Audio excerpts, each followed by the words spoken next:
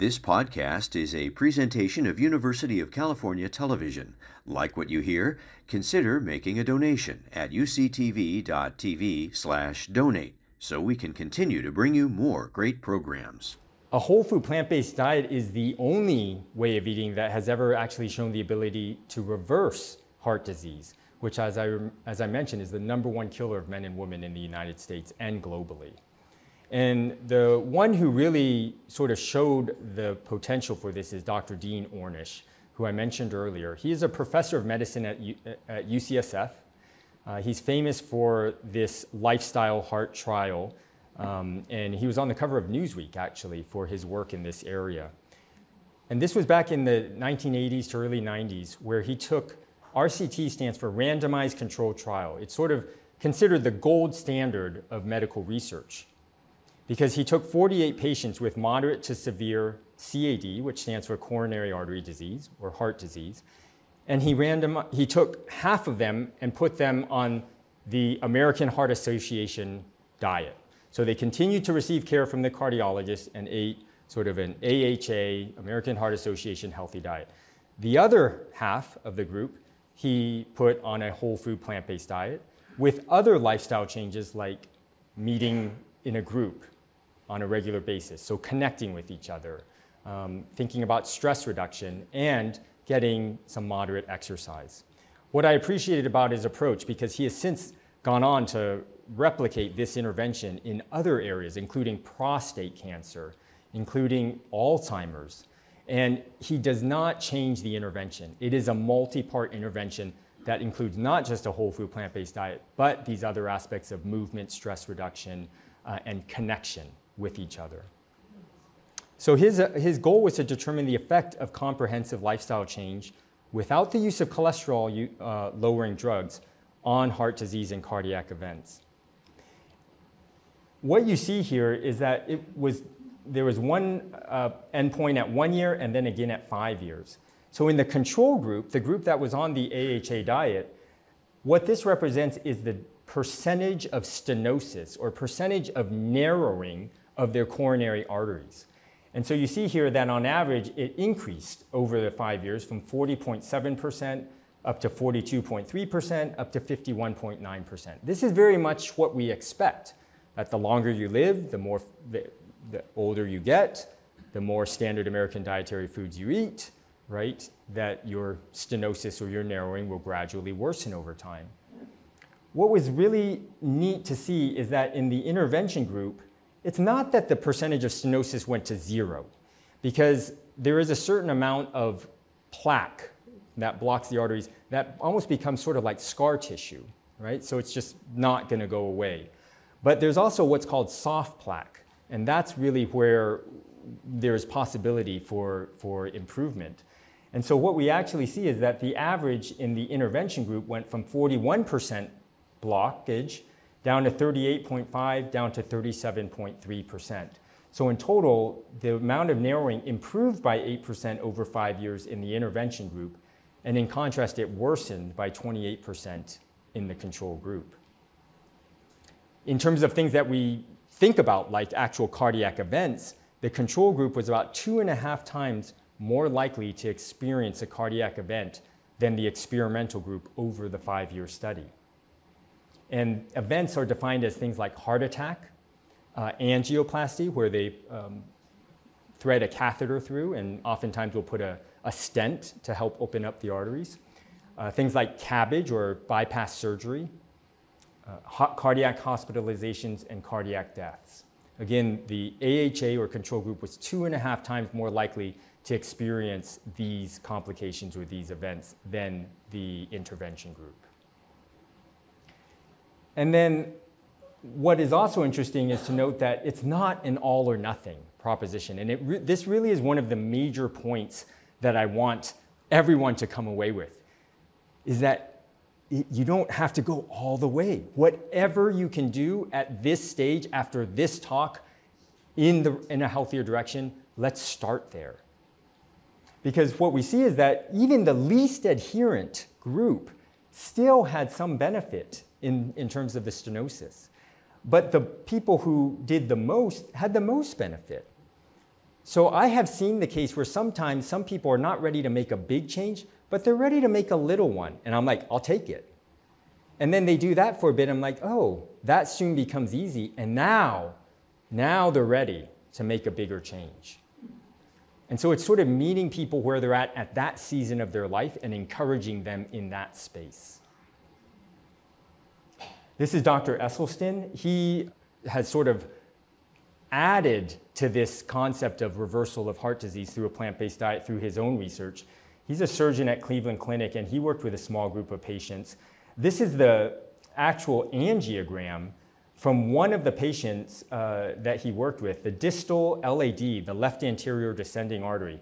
And you can see how it kind of gets a little narrow towards the end. This is called the widowmaker artery for a reason. Well, 3 years later, after eating a plant-based diet, I don't know if you can tell, but it has opened up considerably. And so one of the books I highly recommend that you look at, especially if heart disease affects a family member or yourself, is his book, Prevent and Reverse Heart Disease. This is Dr. Kim Williams. I want you also to realize that this is more mainstream than you might think. Dr. Kim Williams is the former president of the American College of Cardiology. He's currently the head of cardiology department at Rush University Medical Center. So he's very much in mainstream medicine. And when years ago he learned about the power of a whole food plant-based diet, just like me, he has now since come out and said things like this: wouldn't it be a laudable goal of the American College of Cardiology to put ourselves out of business? That's not my quote, that is his quote. There are two kinds of cardiologists, vegans and those who haven't read the data. So he is a huge proponent of a plant-based diet. He has adopted it himself. He's a big tennis player. He's actually a former professional tennis player, and he has experienced the benefits in his own personal life. He thought that his high cholesterol was genetic because it runs in the family.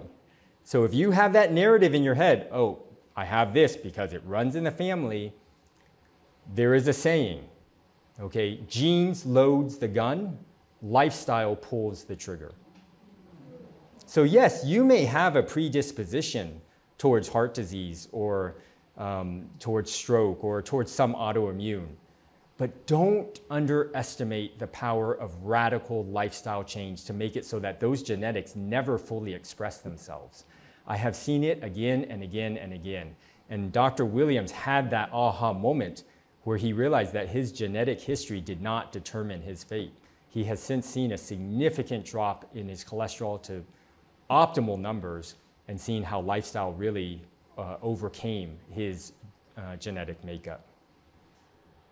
I saw this study when I still remember I went to the Plantrition plant-based conference back in 2015 with my dad.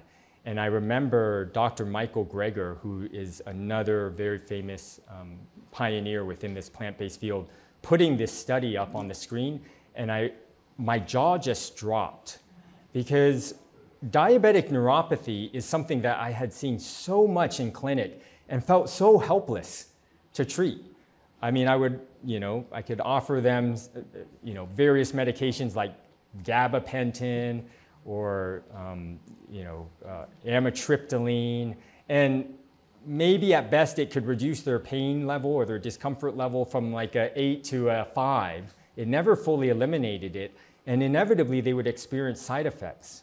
So when he showed me this study where 21 patients with type 2 diabetes and neuropathy and an average age of 64 went to a 25-day residential program with a low-fat, high-fiber vegetarian diet, essentially a whole food plant-based diet, of unrefined foods and conditioning exercise. Here were the results.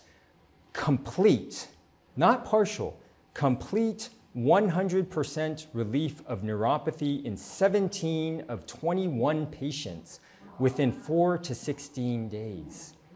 I had never seen that happen in one of my neuropathic patients.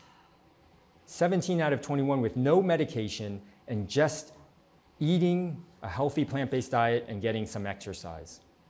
What was interesting and what I really appreciated about this is they followed up they followed up with these same 17 patients 4 years later. 4 years later. And of the 17, all of them except one continued to have 100% relief of their neuropathy. And the one who had some partial relapse, it still was much better than original. It just wasn't complete. This only captures their improvements in neuropathy, but many came off diabetic medications, lost weight, lowered blood pressure, all those things that I showed you in the Hawaiian study from Dr. Shintani earlier. This is Jose. This is a picture I just took on Tuesday of this week. I said, Jose, I've got to capture this because your story is just too good to tell.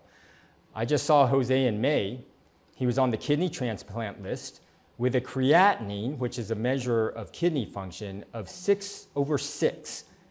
And normal creatinine is less than 1. So his doctor basically said, you're headed for transplant. On top of that, he had uncontrolled diabetes with a hemoglobin A1C, which is what's considered an average of your blood sugars for the last 2 to 3 months. 6.5% is the criteria for diagnosis of diabetes. His hemoglobin A1C had gotten as high as 10.9%, which is considered poor control. I saw Jose Tuesday. His creatinine was 2.04, down from 6.96 and where he was needing to be on the transplant list. It has improved remarkably. On top of that, his most recent hemoglobin A1C, remember what I said was the threshold for diagnosis, 6.5%? His hemoglobin A1C is 4.7%.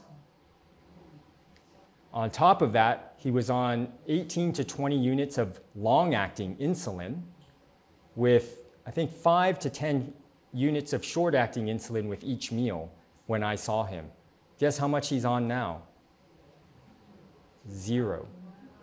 So he has a hemoglobin A1C that is well below not only the threshold for diabetes, the threshold for prediabetes, with no medication, with kidney function that essentially has gotten him off the kidney transplant list, and off 2 of his blood pressure medications that he came in on. You see why it's one of the best jobs I could have in the world. I basically have a front row seat to seeing these sort of miraculous transformations occur before my eyes on a weekly basis. You've been listening to a podcast by University of California Television. For more information about this program or UCTV, visit us online at uctv.tv